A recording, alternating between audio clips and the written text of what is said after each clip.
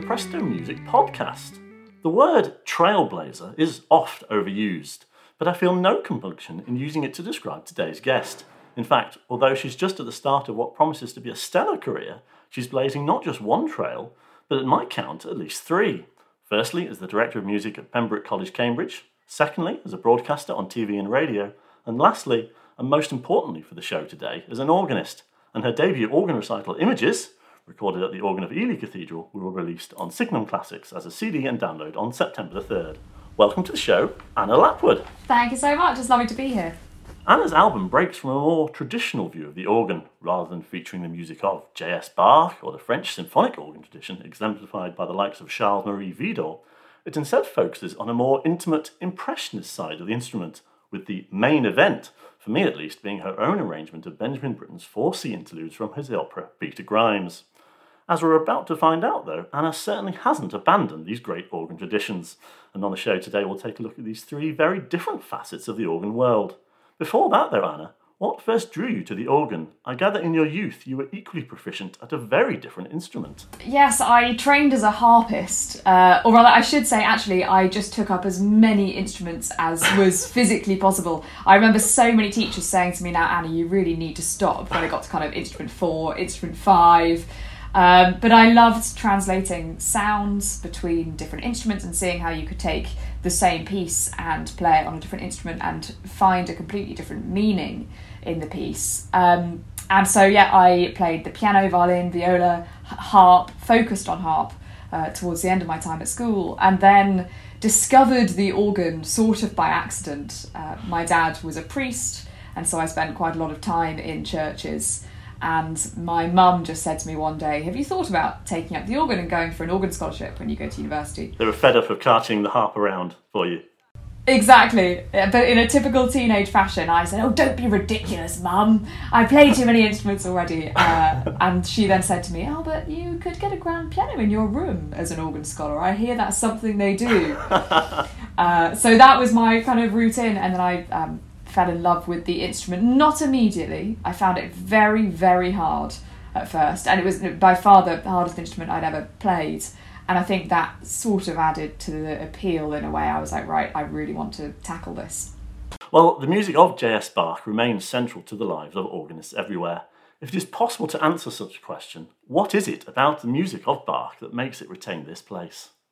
It's a really good question and a difficult question. I think part of it is the fact that he's completely unsurpassed in terms of the quality and quantity of his writing for the instrument.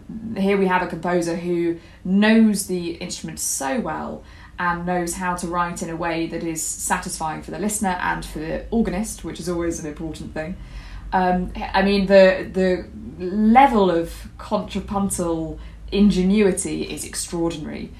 And I guess there's also the fact that if you're a liturgical organist, there is a piece of Bach for every possible occasion. It's like an amazing database of music perfectly suited for every church service you could possibly want. But then on a personal level, I think I certainly find myself that I tend to turn to Bach at times of stress or times of sorrow. I mean, Erbarme dich, which is one of my favourites, chorales, when my grandfather died, that was the piece I went and played on the organ just because it felt like the right thing to do. And I think that gets to the sort of level of things that it's slightly hard to put into words why we're drawn to it, but it just sums up human experience so wholly and so perfectly. And we can sample Erbarme dich, BWV 721, played by someone who, for me, and I'm sure many other people, was their introduction to the organ works of J.S. Bach, Peter Herford.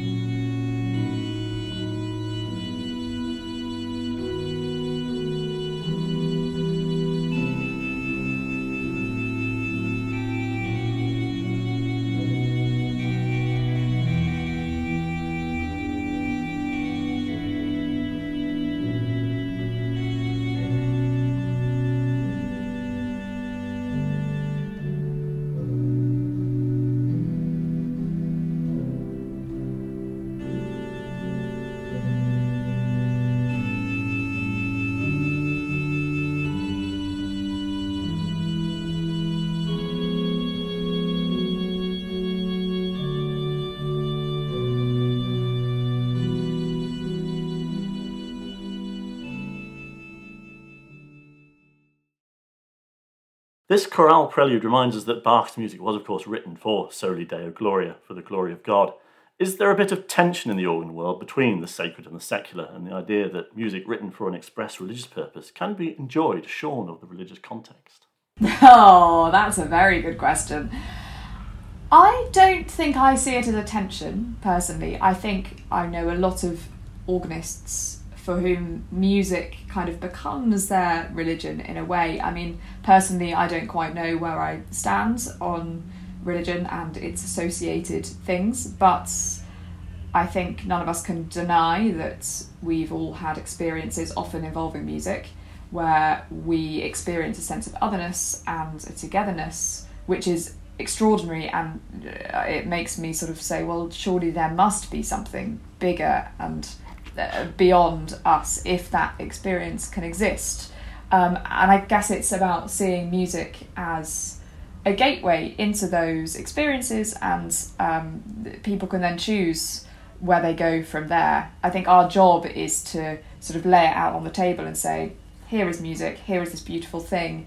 If it, for you, takes you deeper into worship, brilliant. If for another person it's just a chance for them to meditate and relax and be with themselves, then that's also brilliant, I think. That's an equally valid response. Yeah. And what have you picked as a second excerpt from works of J.S. Bach? The other piece of Bach which it brings me so much joy is the St. Anne Preludes. This is one where I really can't describe why I love it. It feels incredible to play. So I guess I can describe why I love it. It feels incredible to play. And one of the things I love about the organ is it does involve your entire body. And so you go to put down a big chord. On the piano, it's obviously your hands and your feet kind of rooted on the floor. But on the organ, when you're really going for it, you feel it. It's like you feel it going from head to toe. And you are really embodying the music. And I think, for me, the St. Anne Prelude and the Fugue they're the best example of that I can think of in Bach. Let's sample it now, performed by David Good at the organ of Trinity Chapel, Cambridge.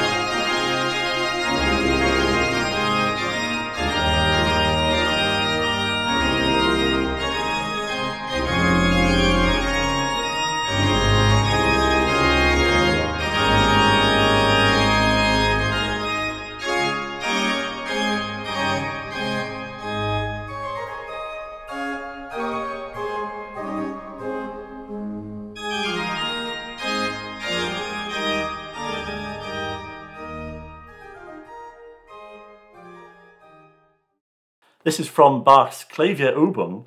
250 years after his death, does Bach's music remain the ultimate training manual for organ performance?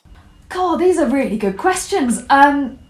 Yes, I think so. In that there's something for everyone, and I don't mean that in a trite way. I mean that a beginner can find as much in Bach as someone who's been playing the organ for 50 years. And I think one of the things that I love, I think one of the other excerpts I mentioned to you is the Little G minor Fugue.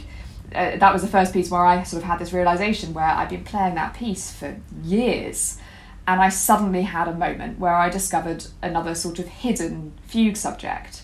And I just remember this sheer excitement and running up to a friend of mine and saying, look, I found another subject. And they kind of looked at me as if to say, okay. But you've cracked the Da Vinci Code. Exactly, but there's always something more. And that's the joy of music, isn't it? But particularly in Bach, there's always something that you haven't discovered yet. And yeah, that joy of finding these little things for the first time, that never goes away. And let's see what people can discover for the first time as we have an excerpt of the Little G minor Fugue, BWV 578, performed by Ulrich Böhme.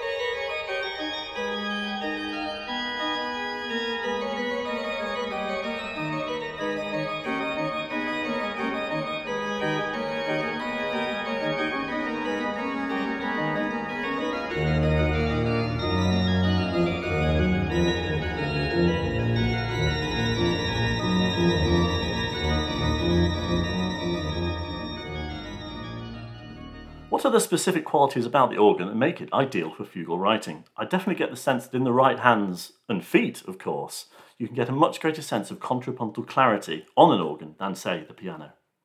I think it goes back to this idea of being able to embody every single line. I mean, obviously, if you're playing, say, I don't know, a 5-part fugue on the piano, you're talking about splitting fingers. Whereas on the organ, obviously we do that as well, but our feet tend to have a dedicated line. In some cases, 2 dedicated lines, 1 on each foot. That's when things start to get a bit tricky. But there's something about that. I mean, I'm trying to think.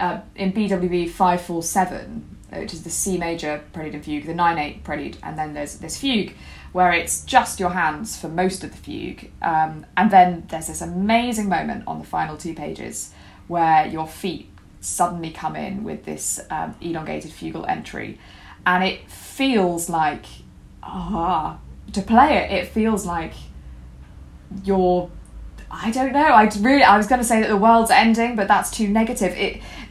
The moment your feet come in is extraordinary, and it goes back to this idea of embodying the music. You are really feeling it in your entire body instead of just in your fingertips, if that makes sense. I suppose for a 4-part fugue, you can have 1 for each part of you that's playing the instrument, and then it gets more complicated once you get to 5 and 6. Yeah, sort of. Could you introduce your mammoth Barkathons, which have drawn together international performers and audiences to perform the music of J.S. Bach to raise money for charity? Yes, the Barkathon, gosh. That started as a little idea, and it's now been, we've just had our 5th one, so it's been going for 5 years. It started as a last-minute attempt to raise some money for a choir tour I was organising to go to Zambia. So I work in Zambia every year, and I have been taking Pembroke Choir out, or I was meant to take them out again this year. It obviously didn't happen because of COVID, but they come with me and we teach music, and it's an extraordinary experience. It's an amazing part of the world. The people are some of the most extraordinary people I've ever encountered. But we thought, right, we need to raise some more money. Let's do a silly thing where we do the complete organ works in 24 hours. I think the first time we did it, I organised it with about 2 weeks' notice, and it was a little bit hit and miss in that we had a spreadsheet up in the loft, and I was just sort of calling out BWV numbers, and we were, anyone want to play this one? And ticking them off as we go. Quite a lot of sight reading. But then since then it's grown into something far more important in my mind, in that it has become this community of organists who are involved every year. I think this year we had 90 organists from all over the world, some online, some in person.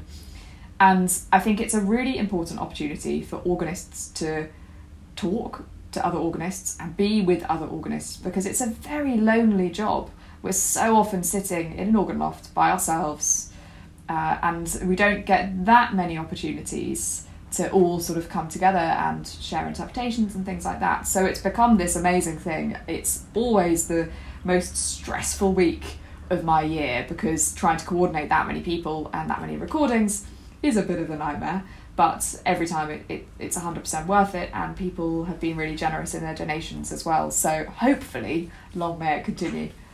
Yeah, perhaps there's this idea of Bach's music as a sort of lingua franca, something that unites organists and audiences the world over. And there's perhaps a juxtaposition between that and actually Bach's quite parochial life, and the fact that he didn't really move very far. So it's perhaps only music where you could have this occasion where someone who wasn't a great traveller could create something which can travel the world over. Completely, and I totally get what you're saying about sort of it being music that brings people together, because you can hear, I don't know, 100 different versions of the same piece, and you can still find, it goes back to what I was saying about finding something new in it, you can still find something different every time. I remember listening to David Good's complete Bach. I didn't listen to the complete Bach because that would have taken quite a while, but dipping in and out of it.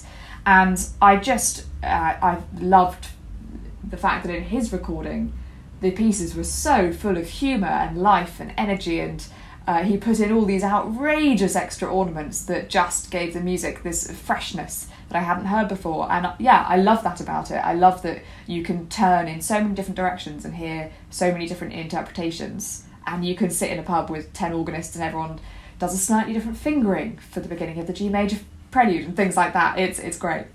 You also mentioned there audiences. Is it particularly difficult as an organist to connect with audiences? As you said, you're there up there in the organ loft and the audience is far removed. And perhaps your involvement on social media are sort of attempts to sort of try and connect the organist with the audience. Completely. I think one of the issues facing organists is that we are asking our audiences to engage with the music in quite a different way if they're coming to a concert. So if you think about a normal concert, you go and it's a visual spectacle and it's an oral spectacle. For the organ, if there isn't a screen, and now quite a lot of people are introducing screens, but if there isn't a screen, you are asking people to only listen. And that is a very different process. I mean, the thing that I always use as an analogy here is when I was little-ish, when I was young, I used to watch The X Factor, which I haven't watched for some years, but I used to watch The X Factor and I would watch it and go, wow, that was amazing. And then I would download the single. So it was exactly the same, but it was just the audio. And I would suddenly go, oh, hang on a minute, that note wasn't quite in tune. And I would admit I was a really cool child, you can tell. But I would listen to it and I would think, hang on a minute, that wasn't the performance I heard at all. And I think, as soon as we are only listening, we are listening in a more critical way, just because that's how it works. We don't have anything to distract our brain. And if that's all organ audiences hear, then how are they going to compare that to, say, a violin performance where they're seeing the emotions so much more directly? I think for me, social media is hopefully a good way to sort of get behind the loft door, as it were, and show people that the organ is just as emotive and just as expressive and just as exciting as any other instrument, if not more so. Yeah, and well, it's even more virtuosic, isn't it? Because you're using your feet as well as your hands, and it's a great pity that the audiences don't really get to see that. Well, I mean, the organ prom last year, Jonathan Scott's organ prom, I thought that was one of the most extraordinary things I've ever seen. And the fact that they had the cameras right up underneath his bench so you could see what his feet were doing, you could see all the buttons. I saw nothing but praise for that online. And so many people saying, I had no idea this is what it meant to be an organist. And I hope that we're going to see more of that kind of thing, more organ recitals on TV and more coverage of the instrument, because honestly, it's a no-brainer. It's such a fascinating instrument if you get up close and personal with it and it's not held at a distance. Well, the world of the French symphonic organ is far removed from Bach's conception of the instrument. Can you pick some highlights from a tradition which elevated the organ from the world of the church to the world of the concert hall, even if its most famous composers were connected to the famous Cavaille-Coll instrument at the Church of Saint-Sulpice in Paris? This is another interesting one. I think the organ repertoire, perhaps more than any other instrument, is so dependent on developments in organ buildings. So the Cavaille-Coll instruments in France kind of ushered in a completely new style of music, because for the first time these instruments were replicating orchestral sounds as opposed to kind of being an organ. They could suddenly pretend to be an oboe or strings and these lush beds of sound. It was also when the pedals kind of expanded, so they had their own stops, which meant that you could use them in much more virtuosic ways. So that was when sort of French organists could properly play Bach for the first time. And in terms of picking a highlight, I mean, gosh, there's so much, but something that a piece I've been playing recently is some Widor, not the famous Widor, which I confess is a piece that I detest for obvious reasons, because we're asked to play it too much. But Widor's Sixth Symphony, the final movement, is so exciting. There's this huge coda at the end where you just feel like you're flying over the keys, you're doing octaves in your feet, and these repeated cadences in your hands. And when you're playing it on a big French instrument, when you're playing on a proper Cavaille-Coll, the sound is one of the hugest things you can possibly imagine, and it's just excellent fun. Great. Well, let's sample that performed by Marie-Claire Alain, a true legend amongst organists.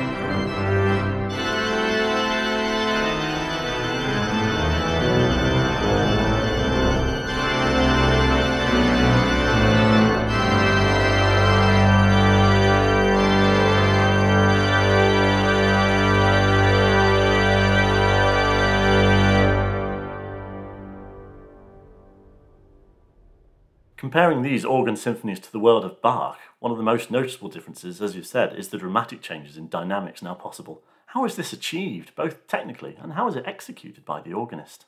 Well, on an organ, we basically have stops. So I'm trying to figure out the best way to describe a stop. It is a thing that you pull out, and as you pull it out, it activates that certain sound. And then you can combine all these different sounds together to create whatever effect you want.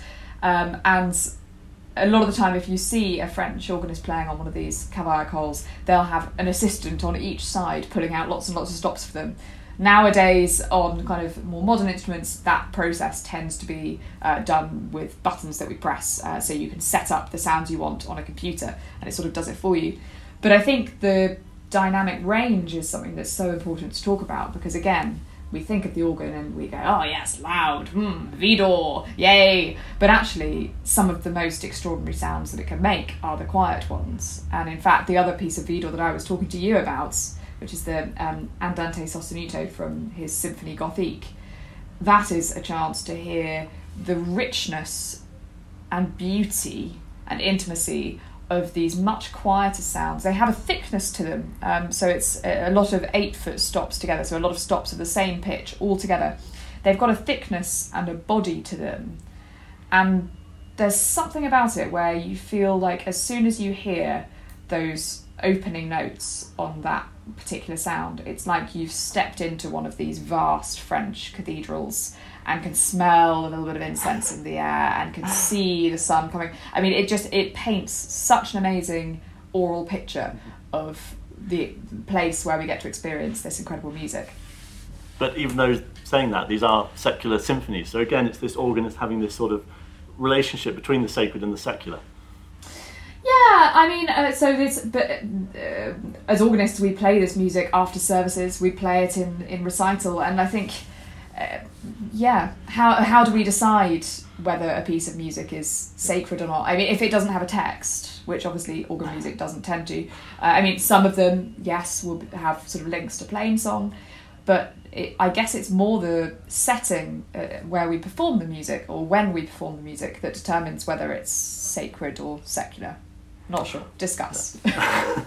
Well, let's sample the Andante sostenuto from Widor's 9th organ symphony, the Gothique. This is performed by Joseph Nolan at the organ of La Madeleine, Paris.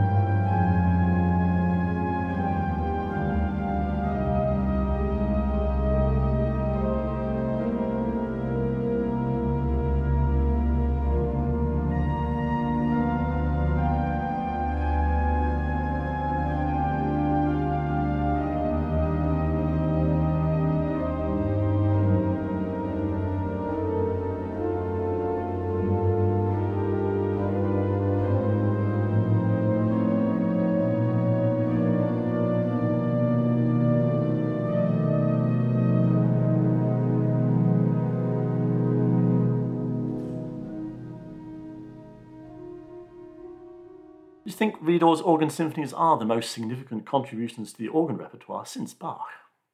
Oh gosh. I mean, how do we say what is significant? Yes, I think Widor, Franck, Vienne, they were so important in sort of changing the direction of organ writing, and you talked earlier about sort of whether Bach is a useful teaching tool. I think the same applies to those composers. But yeah, how do we define who is the most important? It's about a kind of broad picture, I think. They're perhaps analogous to what Beethoven did for the symphony, the orchestral symphony, in that they greatly expanded the scope and potential of the music. Yeah, definitely. And they're also great fun to play. Well, as you mentioned, you briefly did mention there the impact of technological change. And for me, the world of technological change seems to have had a greater impact on the organ than perhaps any other instrument. I think perhaps if you'd say in the 16th century, perhaps the organ was the most sophisticated machine that was ever made by any human. And what are some of the impacts that modern technology is now having on organs and organists? I think a lot of non-organists don't realise quite how tech-heavy the organ is. I mean, they're not all, so you can... I mean, our organ at Pembroke, for example, has absolutely no bells and whistles. It's just a straight organ, and we have to do everything by hand. Other than blowing it, it has an electronic blower, but everything else is mechanical. But if you look at most cathedral instruments now, they rely on quite sophisticated computer software in order to, as I said earlier, to set all the sounds that you want. I mean, there are all sorts of fun bells and whistles, literal bells, literal whistles. There's an organ in Newcastle under Lyme which has a stop called the tibia liquida, and you pull it and a little drinks cabinet opens with lights. So that's a great technological advance in my view. There's also, there's organs now with buttons that you press which turn the page of an iPad. And all this stuff probably sounds a little silly. The drinks cabinet is a little bit tongue-in-cheek. But actually, as an organist, there is so much to think about in a performance because every organ is completely different. And so things like a page-turning button for the iPad make the world of difference. And when this technology goes wrong, that's when things get really exciting. I was playing at Exeter Cathedral a couple of weeks ago, and one of the organists there sent me a video of an experience he had had a couple of weeks earlier where he turned up to practice the organ. And it was playing itself, so that he wasn't touching it, and random stops were coming in and out, and random notes were just going really, really loudly, and they had no idea why. And organs can do that; they're temperamental beasts. It's a ghost in the machine. Yeah, exactly. Well, you'll be performing Saint-Saëns' famous organ symphony this year at the Proms. Would it be right to call this piece the apogee of the French symphonic organ tradition? This is a really interesting question because actually the Saint-Saëns is kind of not an organ symphony in the sense that we've just been talking about. It's a symphony with organ. Saint-Saëns played the organ himself and he wrote this symphony which has an organ part. It's not actually a particularly substantial organ part. It's very loud at the end, but the organ sits doing nothing, or the organist sits doing nothing for quite a lot of it. And I think this is one of those pieces where over time, we have elevated the organ part, and so everyone now expects that huge apocalyptic C major chord to come in at that big moment. And actually, it's only marked forte in the score. We don't get fortissimo until later on. So it's one of these things where actually it's quite funny as a performer, because you think, okay, well, I'm playing on the Albert Hall organ, I really want to be quite loud there.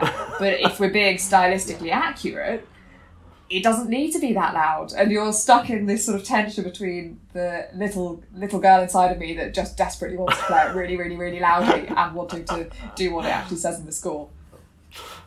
Well, we can sample the organ symphony performed by Olivier Lattery, the Philadelphia Orchestra, and conducted by Christoph Eschenbach.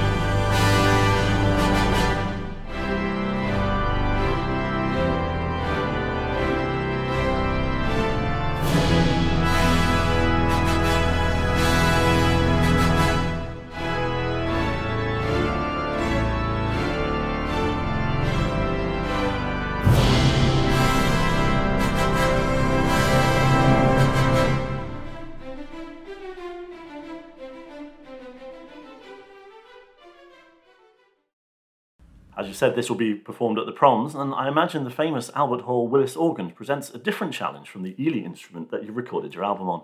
How are you preparing for the challenge of taking on such an instrument, and are you ever intimidated by the sheer scale of some organs? Yes, they are scary. So when I told someone that I had this gig that I was doing the Proms, they said, "Can you even reach the top of the stop jam?" Because I'm quite short, I'm only 5'3". They are quite intimidating, but I mean, that's the joy of being an organist, is turning up to a new instrument and being able to kind of play around and find the ways to make it sing in the way you want it to sing. In terms of preparing for it, spending a lot of time with the stop list, which probably sounds awfully academic, but going through the stop list and trying to plan in advance what kind of sounds I'm going to be using, so that then when I turn up, we end up getting a sort of midnight practice session to program all the sounds that we want, to hopefully speed up that process, because there are so many different stops that it can be a little bit overwhelming. And then I think the other side of things is just being prepared to change everything when the orchestra comes in, because it's all very well setting up your sounds in a completely empty hall with no orchestra, but obviously it's going to change when the audience comes in, and then when we actually have the orchestra together, it will be a case of thinking about balances and being prepared to just change everything that I've already set up. And that's a different challenge for every different organ in every different acoustic. Yeah, completely. And also, I mean, so for example, the Britain that I've recorded, that is one where there are a lot of different sounds that you have to set. I mean, there's a lot, you have to keep going through lots of different settings, and you have to do a lot of those changes very, very fast. So the way I tend to do it is using my right foot. There's a plus button which takes you onto the next sound. I tend to use my right foot for that button.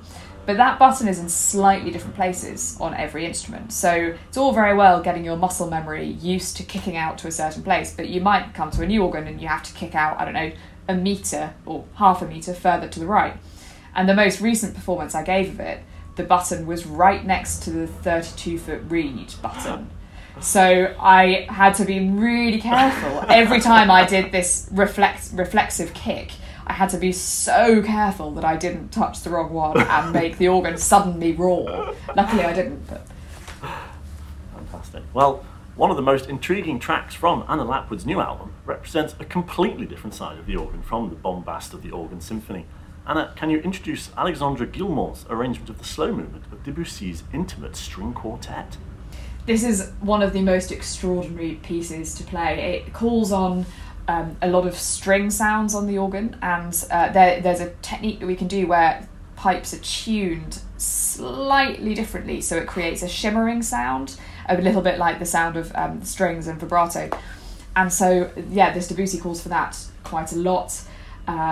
My favourite bit of it is at the end, when after this quite sort of tumultuous middle section, this big build-up with all these very rich sounds, it comes right back down and we get the recap of the opening theme.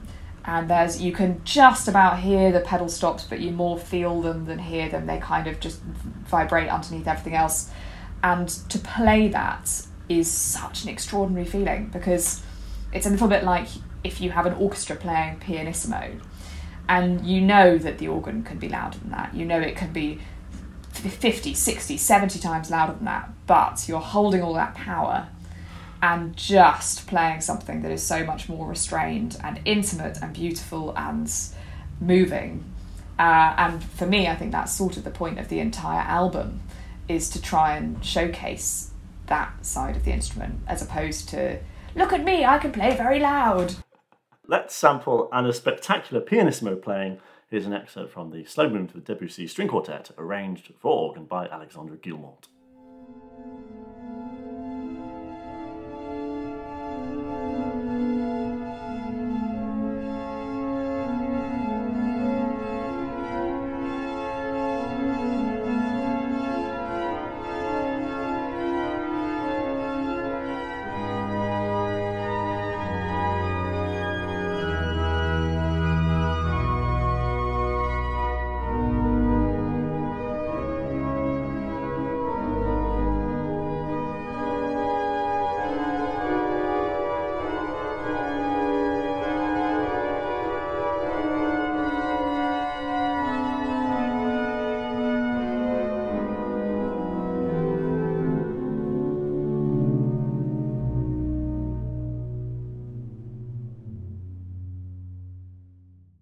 Was it a challenge to get the right recording atmosphere on this recording? As I say, you're going for a very different style of organ performance than we might usually expect.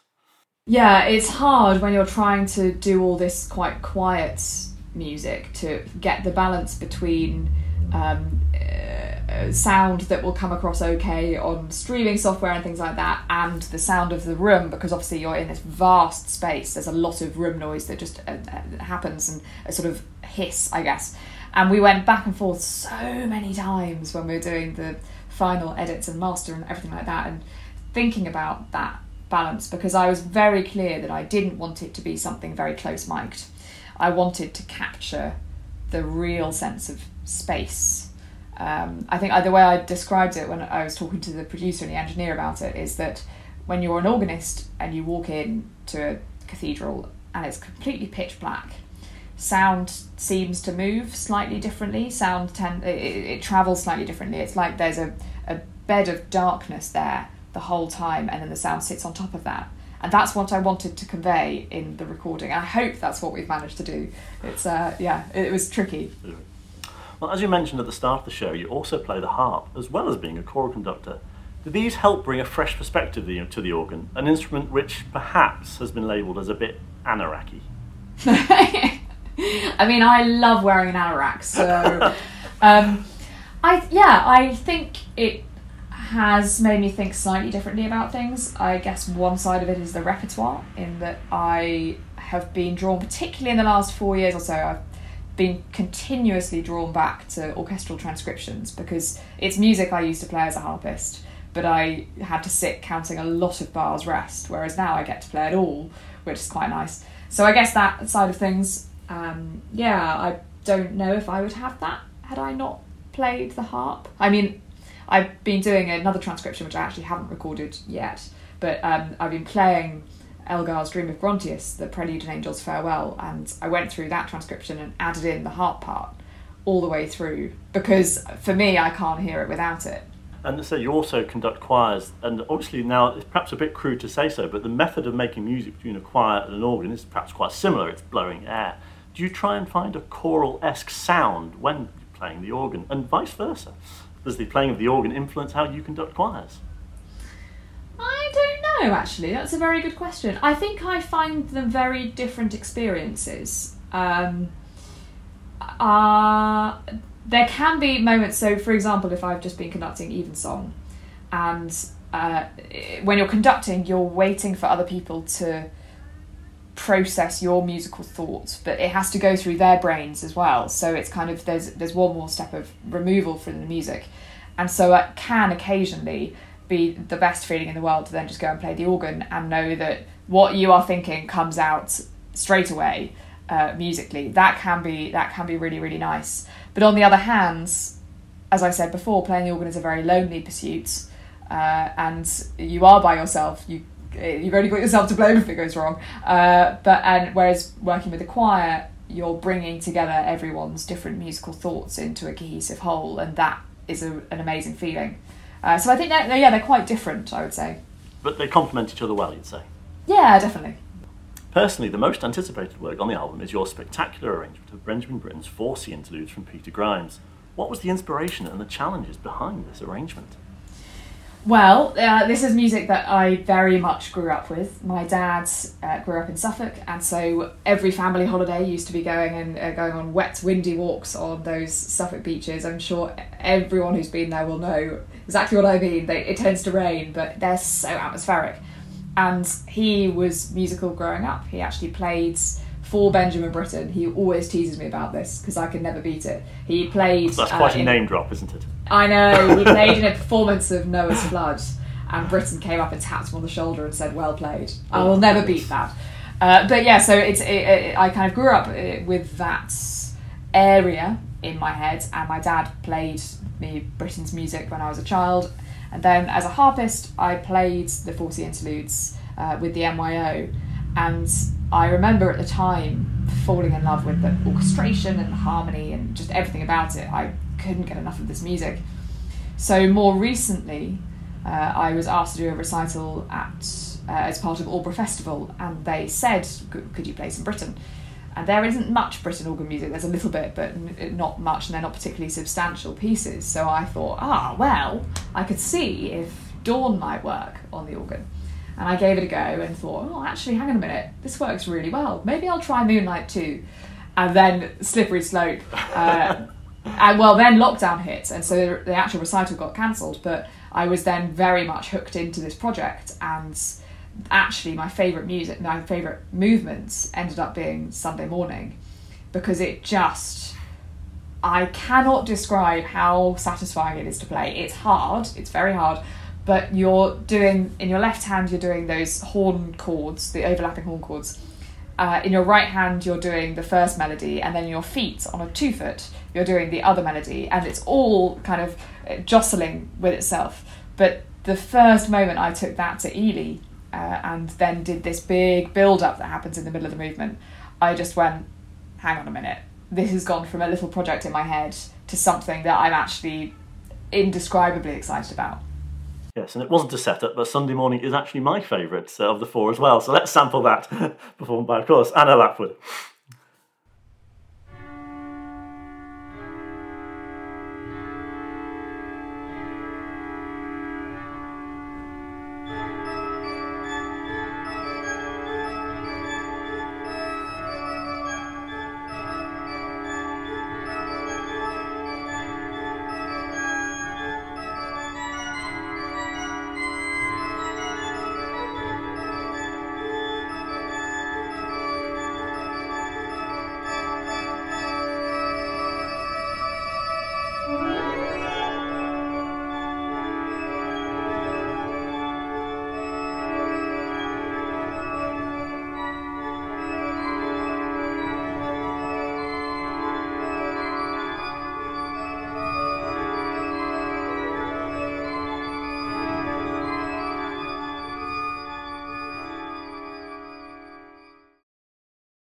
I think one of the biggest challenges of that movement was finding the best way to replicate those horn chords, because it's such a distinctive sound, the sforzando that happens on each chord. And I tried so many different things. I mean, I probably spent about 2 weeks just thinking about those chords. And in the end, what I did was I had those chords in the left hand and then used my feet with a similar sound but tiny bit louder, a reedy sound, and I just punctuated the very, very beginning of each chord so that it gave it that little accent. And I hope it works. I think it's rather fun to play. If Bach represents the Baroque organ, symphonic organ the Romantic, with pieces on this album by Ravel and Debussy, and of course the Benjamin Britten Forcey interludes, are you staking a claim on the album for the organ as capable of musical impressionism, not something we would associate with it? I wouldn't have said staking a claim, but I guess so. I mean, it goes back to this idea of trying to make the organ a little bit more accessible, and I think what was sort of going through my head when I was putting together the track list and the running order, other than the fact that it's just some of my favourite music to play, selfishly I wanted to kind of include my favourites, but I just thought maybe it could work to take music that people don't associate with the instrument but they love, and then show them that the organ is capable of making that music just as beautiful as anything else. And I think, the Ravel, I think it works beautifully for the instrument. The Follin in particular is very cheeky. And also the more contemporary music, I mean the Cheryl Francis Hode that ends the whole disc, it's gloriously silly. It's just, there's a moment at the end, it's this huge build-up and this motif that comes back all the way through, da da da da da da da da da, massive build-up, all guns blazing, every sound you could possibly imagine on the organ, and then it suddenly drops back to nothing, and you think, has something gone wrong? Have they pressed the wrong button? And you just hear these 3 notes left behind, and then that melody comes back on an 8-foot flute. And you think, oh, that's nice. And then out of nowhere, she adds in this huge chord just that ends the whole thing. And I just think that's what the organ is about. It's about surprising people. It's about making them laugh. It's about making them smile. It's about having a sense of humour. Certainly for me, that's what it's all about. And it's actually something of an amalgam of the themes we've discussed, as it features the organ voluntaries and, as someone once mentioned about Cheryl Francis Hode, a little cheese. Cheese is important. I think, what's life without cheese? Fantastic. Well, let's have an excerpt of Taking Your Leave from Images, the final track on the album.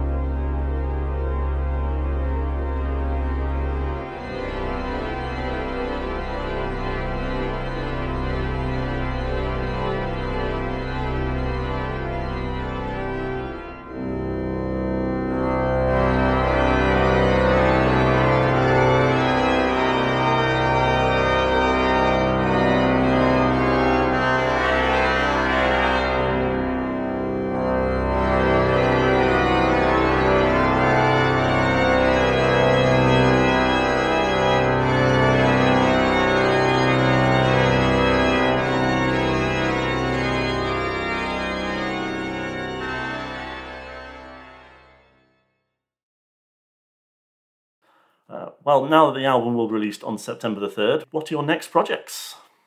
Well, the proms are kind of the big thing looming. So I'm obviously performing the Chansons, and then I'm also presenting the Matthew Passion, which is the penultimate night. So that's something nice to look forward to. And then the following week, I'm doing the Chansons with the CBSO, so another fun orchestral project. I've just finished recording an album with our girls' choir, an album of Upper Voices music, so I'm really excited to start listening to the edits of that and share that with the world. And then just hoping for a return to normal next year, really. Hoping that our choirs at Pembroke can sing together properly again and we can go back to having nice full chapels roaring out hymns with descants. Fantastic. Well, there's something to look forward to. And the final track, Taking Your Leave, is sadly providing us with our instructions, as we now must do likewise. Good luck, Anna, with the album release and all the other aspects of your career, which is proving to be as multifaceted as you've shown the organ to be today. Thanks to my producer, Matt Groom, and thanks to you for listening. Thank you so much.